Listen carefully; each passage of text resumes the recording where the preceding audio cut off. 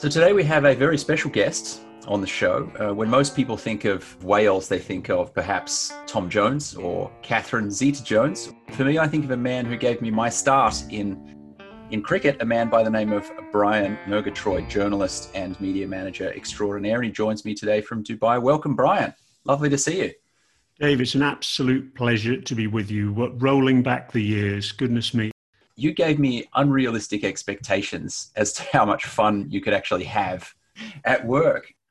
Was it that it was just you could get away with more back in those days, or was it because all of us just had a particular sense of humor? I'm trying to put my finger on why we had such a good time. It was that we could get away with a lot more in those days. Yes, there's no question about that. Well, look, I mean, the bottom line was, first and foremost, when you came along to the ACB, you could count the number of employees that worked at the cricket board. I wouldn't say on the fingers of two hands, but you could count them certainly on the fingers of 4 or 5 hands. There was a very limited number of people who worked there, so everyone knew everyone. And so as a result of that, it really did engender something of a family atmosphere, I suppose.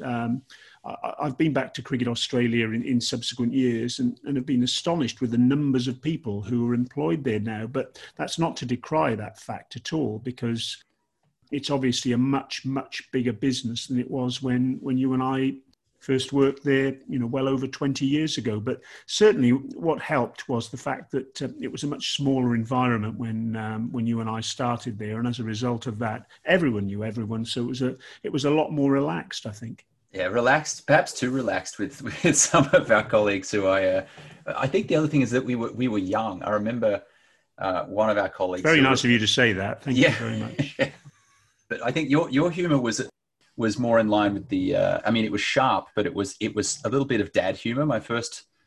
The first time I ever met you, your little desk area had an American $1 bill taped to the upright sort of post, and I had no idea what it was there for. I didn't think to ask, and I went up to meet you and I said, "Oh, hi, Brian. I'm David." And you looked at me and said, "Look, this is the problem with all you Australians." They said, "I've only just met you, and you've already passed the buck."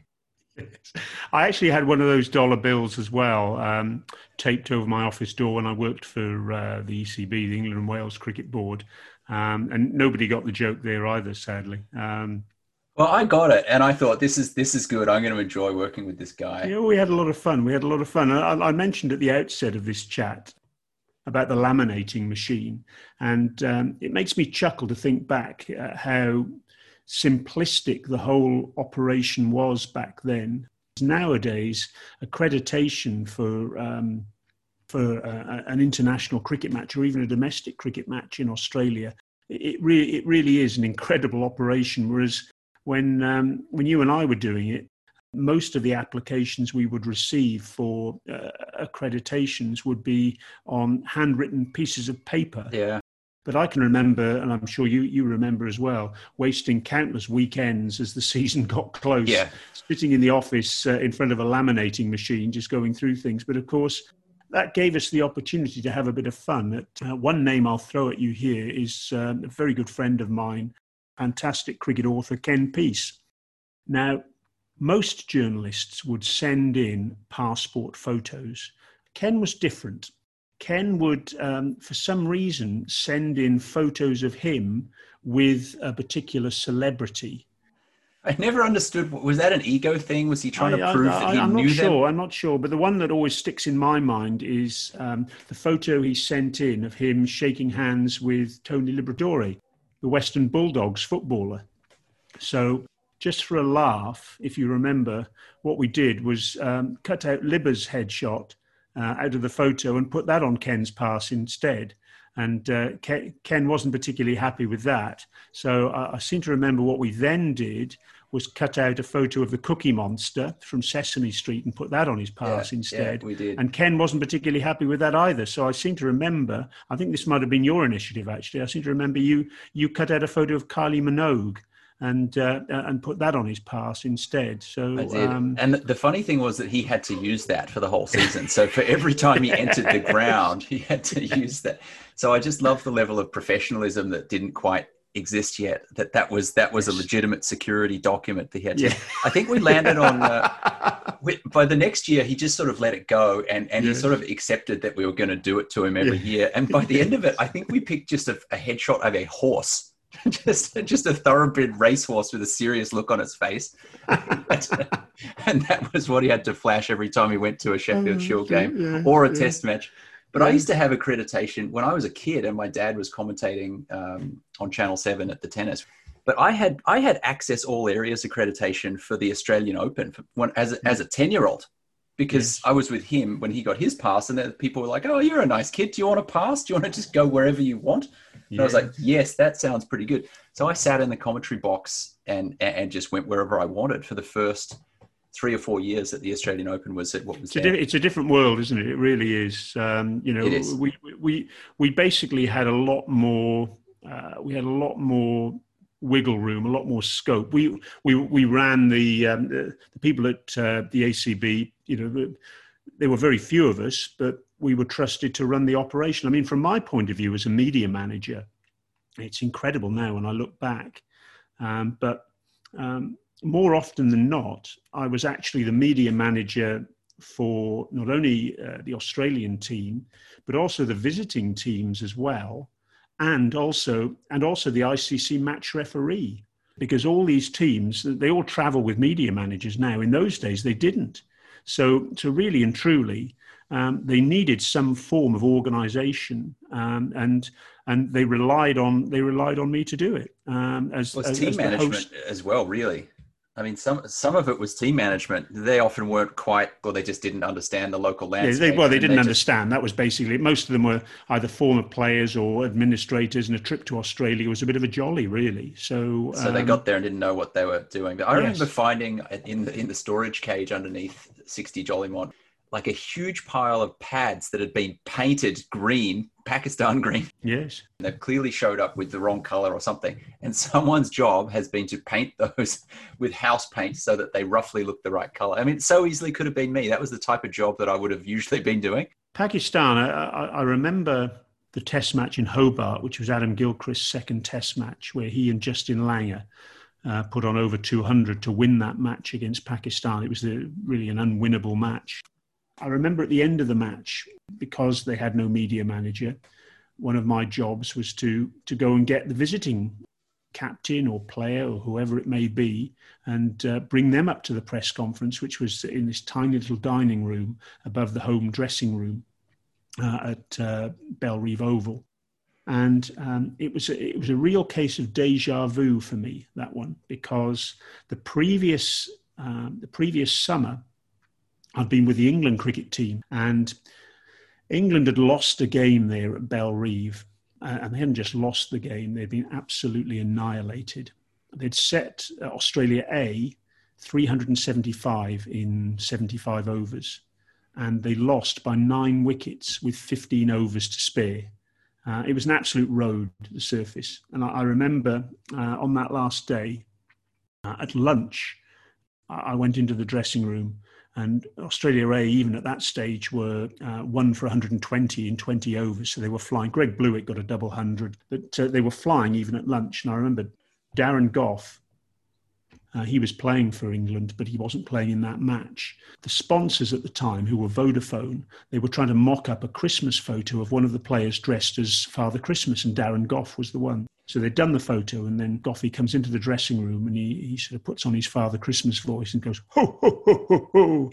Angus Fraser, what do I bring you for Christmas? I bring you some wickets." So I remember that. And then T comes along. And in that afternoon session, Australia A had scored 180 in 30 overs without losing a wicket. So they were 1 for 300 at the tea break. And so David Lloyd, the coach at lunch, had come in and tried to encourage his players.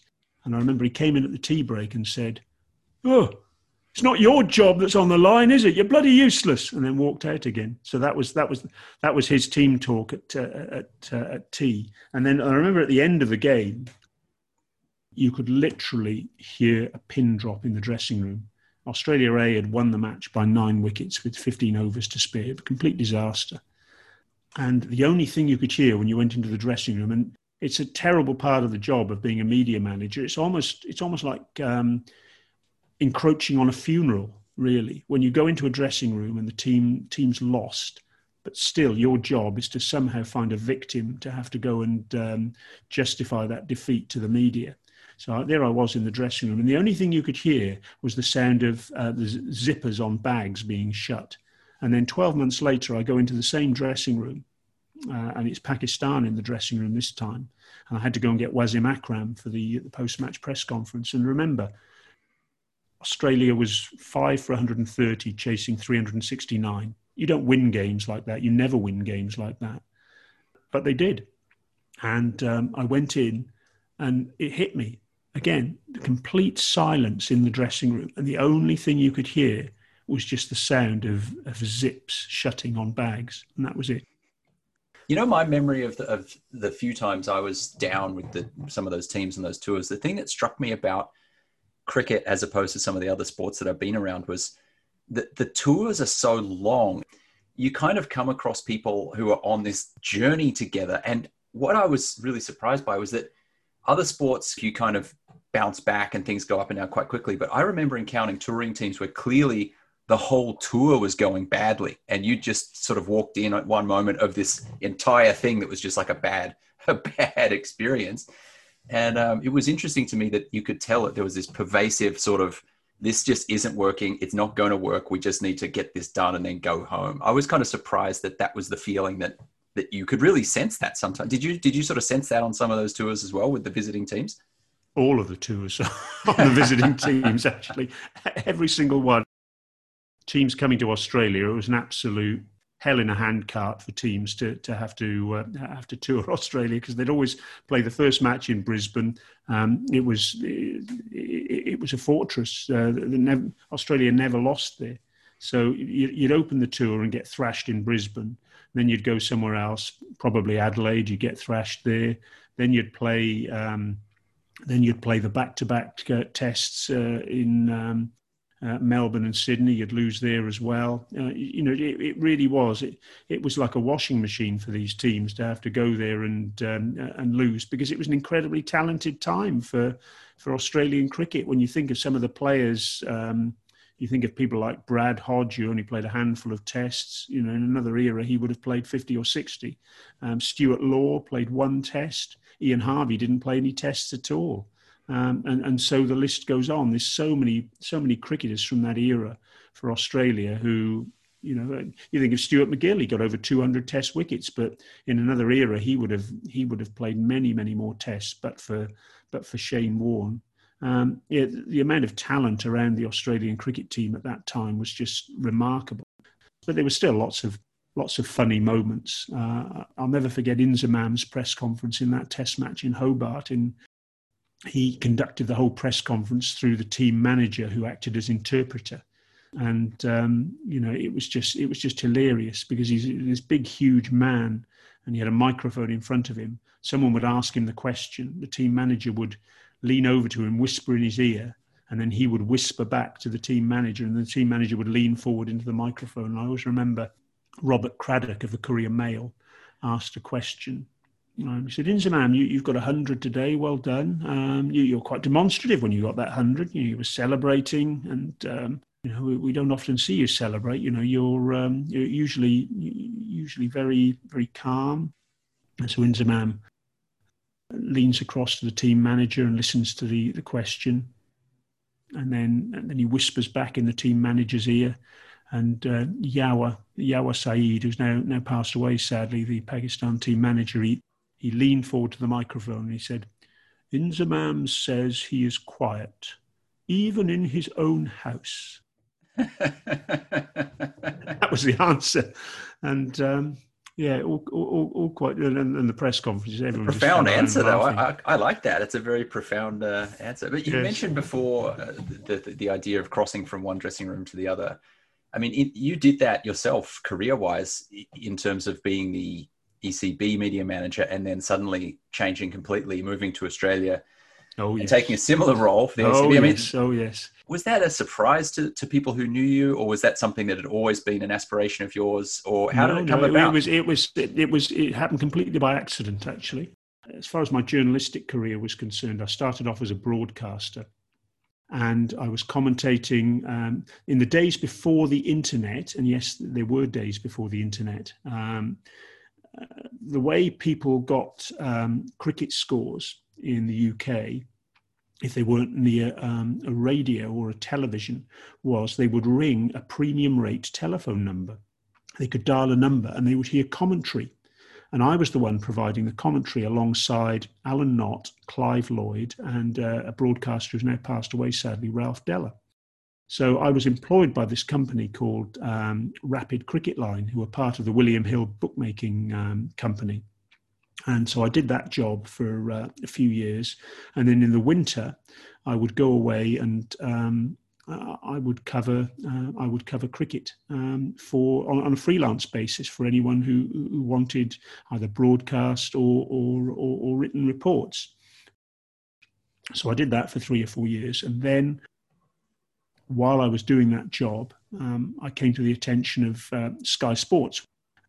The executive producer, a man called John Gaylard, wonderful man. He offered me a job as the statistician for the broadcast. So I did that job for 3 years, and then that allowed me to come to the attention of the ECB. Now, by this stage, I'd been working around the England team as either a broadcaster or a journalist for 6 or 7 years. So the ECB asked me. They said, "Well, look, we've got to a stage now where we've got so many media, and we need a media manager. You're known by all the journalists. You're known by quite a few of the players as well. Would you be interested in that job?" And I said, "Yeah, okay." So I became the ECB's first touring media manager, first full-time touring media manager. So I did that job. I started that job midway through the Ashes series of 1997. And for those of you who remember that series, it was just about the time when England fell apart. Having started... Great time to start. Yeah, absolutely perfect. Yeah, so... and that set the tone for me doing that job for 3 years, actually. I watched England lose all over the world with the occasional victory just to spice things up. So my last tour with the England team was the Ashes tour of 1998-99. And Cricket Australia had, or the ACB as it was then, had a chap called Patrick Keane, who was working as media manager. Now, I'd worked alongside Patrick in the press box when I was filing for the Reuters news agency, and Patrick was filing for Australian Associated Press, AAP. So we'd known each other quite well. And Patrick, at the end of the Ashes tour, rang me up and said, "Thanks for everything this summer. Just to let you know, I'm leaving the role at Cricket Australia." Go to AFL. I'll go to AFL, exactly. I think he's still there. He is, yes, he is. He's been a stalwart of the AFL for a long time. So he went off to the AFL. So it took me about 5 minutes to think about it. And I thought, you know what? Why don't I apply for that job? Because I know how to do the job as media manager. Heck, I've done it for 3 years with the England team. And wouldn't it be nice to actually go somewhere where the team wins occasionally? So I got in touch with the ACB. And they gave me an interview, and the interview I actually had was during the World Cup of 1999. You remember the second stage of the World Cup, which Australia just squeaked into. The famous South Africa semi-final. Yeah, exactly, that tournament.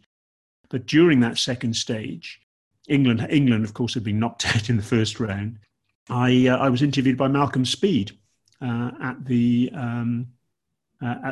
team hotel in London. So I was interviewed by him, and then I had a second interview over the phone, and then they offered me the job. And at the end of that summer, I jumped on a plane and joined Cricket Australia. Straight to Melbourne. Straight to Melbourne. I had a couple of weeks at the hotel at the bottom of Jolimont Street. Yes, I know the one, the Seabill or whatever it's called. Yep. Next to the railway tracks. Yep, that's the one. I had a couple of weeks there, and found myself some accommodation. I had this flat for a year, and then I just realised it was absolutely pointless to have this flat, so I gave it up. I know where this is going. Well, you just spent the whole time on the road, and there was only very few times that you spent in Melbourne So what I did, I ended up sharing, as you'll remember, I ended up sharing with the team manager, Steve Bernard. He had a place on Punt Road, which a friend of his had given him for a peppercorn rent. And so he said, well, look, I'm on my own there. Wouldn't you like to come and have a look? So I went along one evening and had a look at the place. And I thought, this is all quite jolly. So I said, yes, I'll come along and share with you. Now, the mistake I made was that I'd viewed the place at night. I didn't realise, because all the lights were on in the house when you went in, didn't realise that there weren't actually any windows there. It was on Punt Road, though. It was such a busy road. Yeah, well, we didn't know anything about how busy Punt Road was, because we were one of the houses which has got those whopping great advertisement boards on the front of their house. So you couldn't actually see anything out the front of the house at all, because those advertising boards were covering them. So it really was a gloomy place. There was a little skylight up at the top of the apartment, which let in a chink of light. It was a bit like one of those prisons in 19th century France, where you just look up and see the sun occasionally and think, oh, I bet it's nice outside. I wish I was there. My imagination must be going away from me. I thought that it was also above a house of ill repute. I thought it was. Yes, it was. Yes, in fact, I think it was the house of ill repute was 2 doors down. But how often were you and Steve or Brute, as everybody knew, how often were you even there? You must have been on the road 200 days a year. Oh, it was hopeless. Yeah, I mean, even that was a waste of time, having that apartment. Maybe did you ever count? It must have been more than 200 days a year that you were on the road.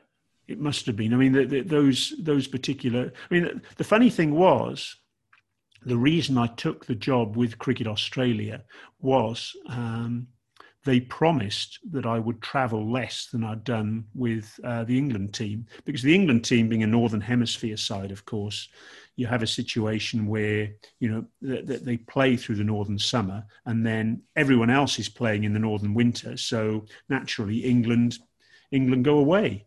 So you get in England, you get in a car at the beginning of May, you fall out of the car at the end of September, you have a couple of weeks off, then you get onto a plane in October, and you fall off the plane in March, a couple of weeks off, go into the office for a couple of weeks, and then you're back to it again. So having watched England lose all over the world and doing that at the same time, I thought, well, I've had enough of that. So Cricket Australia said to me, well, when you take this job, you are aware, aren't you, that our media manager doesn't tour overseas? And I said, yes, that's one of the reasons, one of the attractions for me.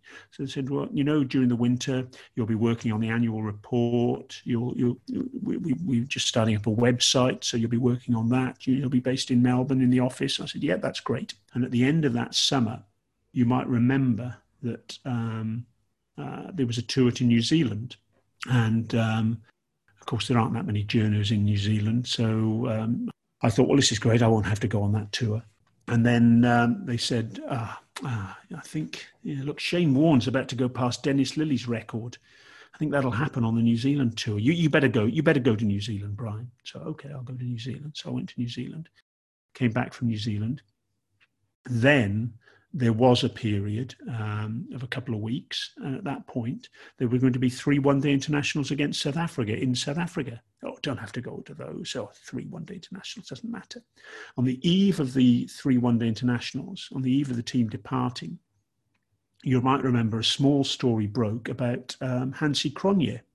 And all of a sudden, all hell broke loose, and it's, oh, blimey, Brian, get on the plane. There's going to be heaps of media there. Get on the plane. So I went to the 3 one-day internationals in South Africa. So having joined the ACB on the basis that I was never going to tour, I'd actually gone on every single tour that had taken place. Yes, and it's so at that point I said, look, I've done it for 3 years. As you said, you're on the road for 250 days a year. I'd had enough of that. So I decided to hand in my resignation, which I did. But it's a funny thing. It's a bit like a drug, actually, working in elite sport. And you think to yourself, the grass is always greener on the other side. And you think, oh, dear me, I'm in a hotel room every night. And, It's relentless. The calls come through to you at all hours of the day and night. And, it's pretty exhausting. But then when you step off the treadmill, you realize that, it's actually working in elite sport, and alongside the players that I worked alongside was an absolute privilege. When I think about working with Steve Waugh and Mark Waugh and Shane Warne and Glenn McGrath and Jason Gillespie, and the list goes on and on and on. Ricky Ponting. I thought, well, there were enjoyable aspects to it as well, weren't there? You wrote biographies for a number of those players. I did. All books are available at all good bookstores. They're probably all in the remainder pile now, actually. You gave me the Ponting one and signed it, but I don't think he personalized it. No. No. When you moved to Melbourne, I've got to ask you, I know you're a big Leeds United fan. Yes. Probably more interested in the exploits of Tony Yeboah than you are in the exploits of an Australian footballer. And by the way, for people who don't know Tony Yeboah, his highlights are worth watching. But find Tony Yeboah on YouTube.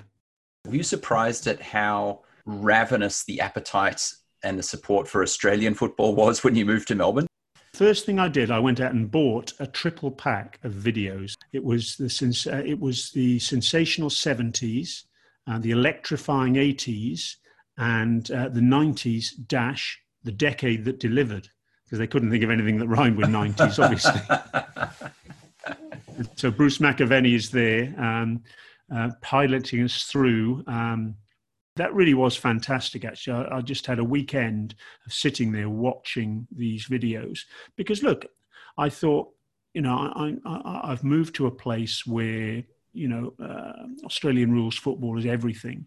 So I really have to understand what it's all about because, of course, whenever I'd been to Australia in the past, it had always been the summer. So when I actually moved to Melbourne, first thing I did was to get those 3 videos, sit and watch them and just get a feel for what the sport was all about so that it meant I could get an understanding for what Melburnians liked. And in fact, I was very lucky. Within a couple of weeks of arriving at the ACB, I actually got to the grand final in '99, and that was North Melbourne. The North Melbourne beating Carlton in the final. Sorry, Carlton. And of course, who was the Wayne Carey, Wayne the Duck Carey, the king? Yes. And of course, he was someone as well. I'm sure, as your listeners remember, he transcended the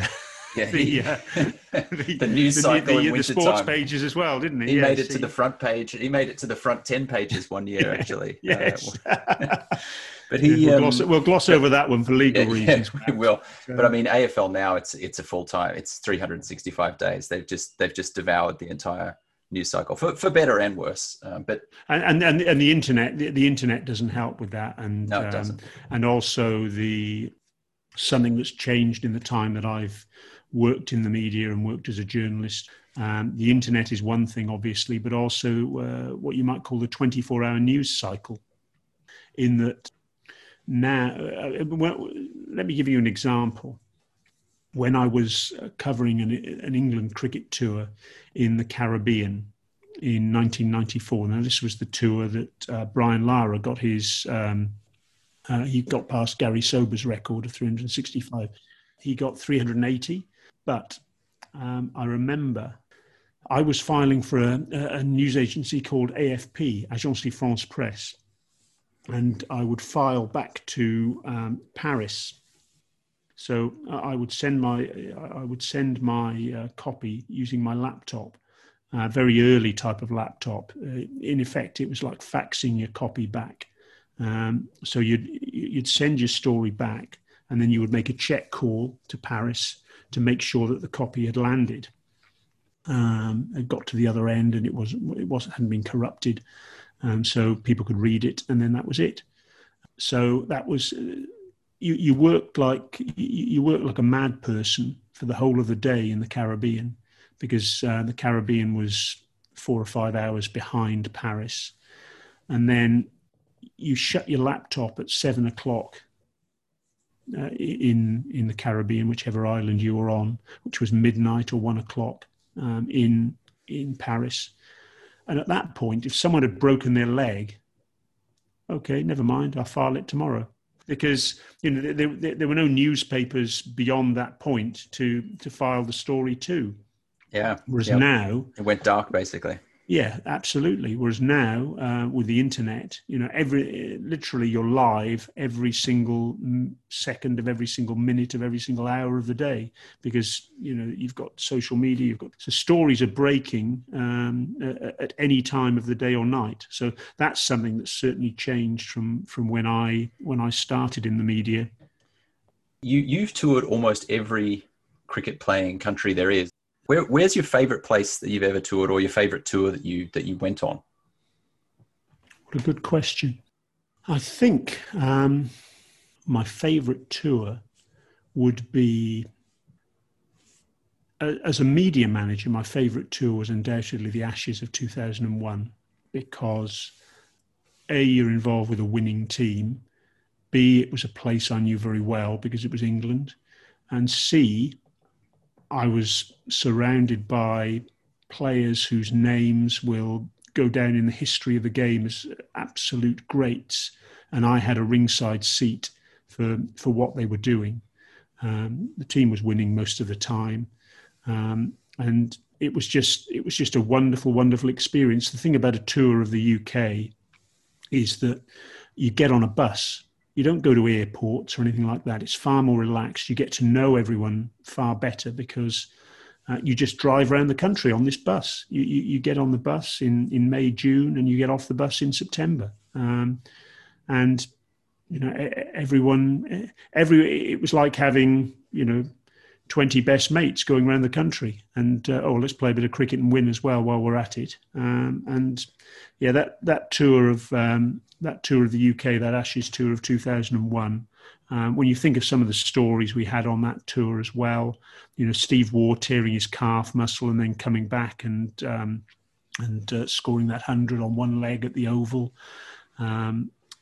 Shane Warne bowling brilliantly, Glenn McGrath bowling brilliantly, Adam Gilchrist scoring hundreds, Damien Martin scoring hundreds, Ricky Ponting scoring hundreds, Justin Langer coming back into the side for the last match of the series, and it was just sensational to be involved with, actually. And I can look back on that and say, what a time of my life. Well, the reason that you returned to my orbit was not because of the great cricketers in history, but because of some of the lesser known cricketers who have played one test only. You've come up with a really fascinating idea for a podcast called One Test Wonders, and I saw you promoting it on Facebook or somewhere or other, and so I started listening, and it is fabulous. I think it's one of those ideas that you wonder why no one else has thought of it. I think it's more interesting to hear the stories that no one knows. And also, if you've only played one test, there's often a really interesting story around that as to why it was only one. How have you been enjoying the podcast? What's jumped out at you in the interviews that you've done so far? What's the most interesting thing that you've come across, and what can you tell us about the podcast? Well, it's been an absolute labour of love, actually, the podcast. It was something that came to me during lockdown. You're right. Everyone knows the stories about the players who've played 50 tests, 100 tests, scored 100 here, taken 5 wickets there. Not so many people know the stories about people who've just played the one test. Why is it that they only played the one test? I mean, it seems ridiculous, really, doesn't it? That you're given a job, and then you do the job once and someone arbitrarily decides, oh, you're not going to do it again. As a professional cricketer, it's your Everest to play for your country. And then having played for your country once, you don't get another opportunity. You get a little taste, and then that's it. In terms of the people I've spoken to, well, it's a mixture of sadness, joy, embarrassment, and also great pride that they feel at having represented their country. Some of the stories really are incredible about how amateurish the setup was, 40, 30, even 20 years ago. I think of one player, Alan Butcher, I spoke to, who played for England in one test in 1979. he couldn't find anyone to share a meal with him in the evening. So he ended up buying KFC and going back to his room and sitting on his own in his one test. And then in those days, they had rest days. So he lived quite close to the place where the test was being played. So he went home on the rest day, took one of his teammates with him who was also feeling a bit lonely. And they were just sitting down, relaxing, getting ready for Sunday lunch. And Alan's son, he was quite young at the time, he went out on his bike and decided to start riding around the streets, fell off his bike, banged his head. So Alan spent the whole of his rest day in his one test match at the accident and emergency department of his local hospital. Life got in the way, and maybe if he rested, he might have played more tests. Well, I've been thoroughly enjoying it. The John Stevenson episode, the most recent one, is a real eye opener. They didn't believe him when he drove into the Oval that he was playing for England because he was driving a crap car. The chairman of selectors didn't recognise him. Yeah. And he said, "The net bowlers go over there, buddy." And he said, "No, I'm John. You picked me." It's incredible, it's just isn't it? Astonishing that could happen in so-called "quote unquote" elite sport. Yes, that was the thing that reminded me of those tours where things are just going badly, and you're just kind of waiting for it to be over because the way he describes that test. Well, you mentioned there about tours going wrong. I mean, the last summer I was involved with Cricket Australia in my first time as media manager was the Ashes tour of 2002-03. England had so many injuries on that tour. And I remember Nasser Hussain was given out, caught behind off Shane Warne in Perth. And Nasser Hussain was a volatile character. He walked off the field and the camera followed him walking off the field into the dressing room, the new dressing rooms at Perth. And it showed him as he went into the dressing room, he just kicked a set of crutches because one of the bowlers during the match had fallen over and broken his foot, which again summed things up. There's so many injuries and everything had gone wrong. And he'd been given out, caught behind when he wasn't out. He walked off and all he could do was kick some crutches over. Probably several sets because there's so many people who are injured. Well, One Test Wonders is it's on Spotify and a bunch of other platforms, and it's brilliant. This was a delight to catch up with you and to see how things were going and to listen to some of the stories. So I really appreciate your time very much, as I'm sure our audience will as well. Mate, it's been an absolute pleasure. Any time at all. It's been great to catch up with you as well, Dave. Thanks so much for taking the trouble to give me a shout. No worries, Murgas. Cheers. All the best. Speak soon. Thanks, mate.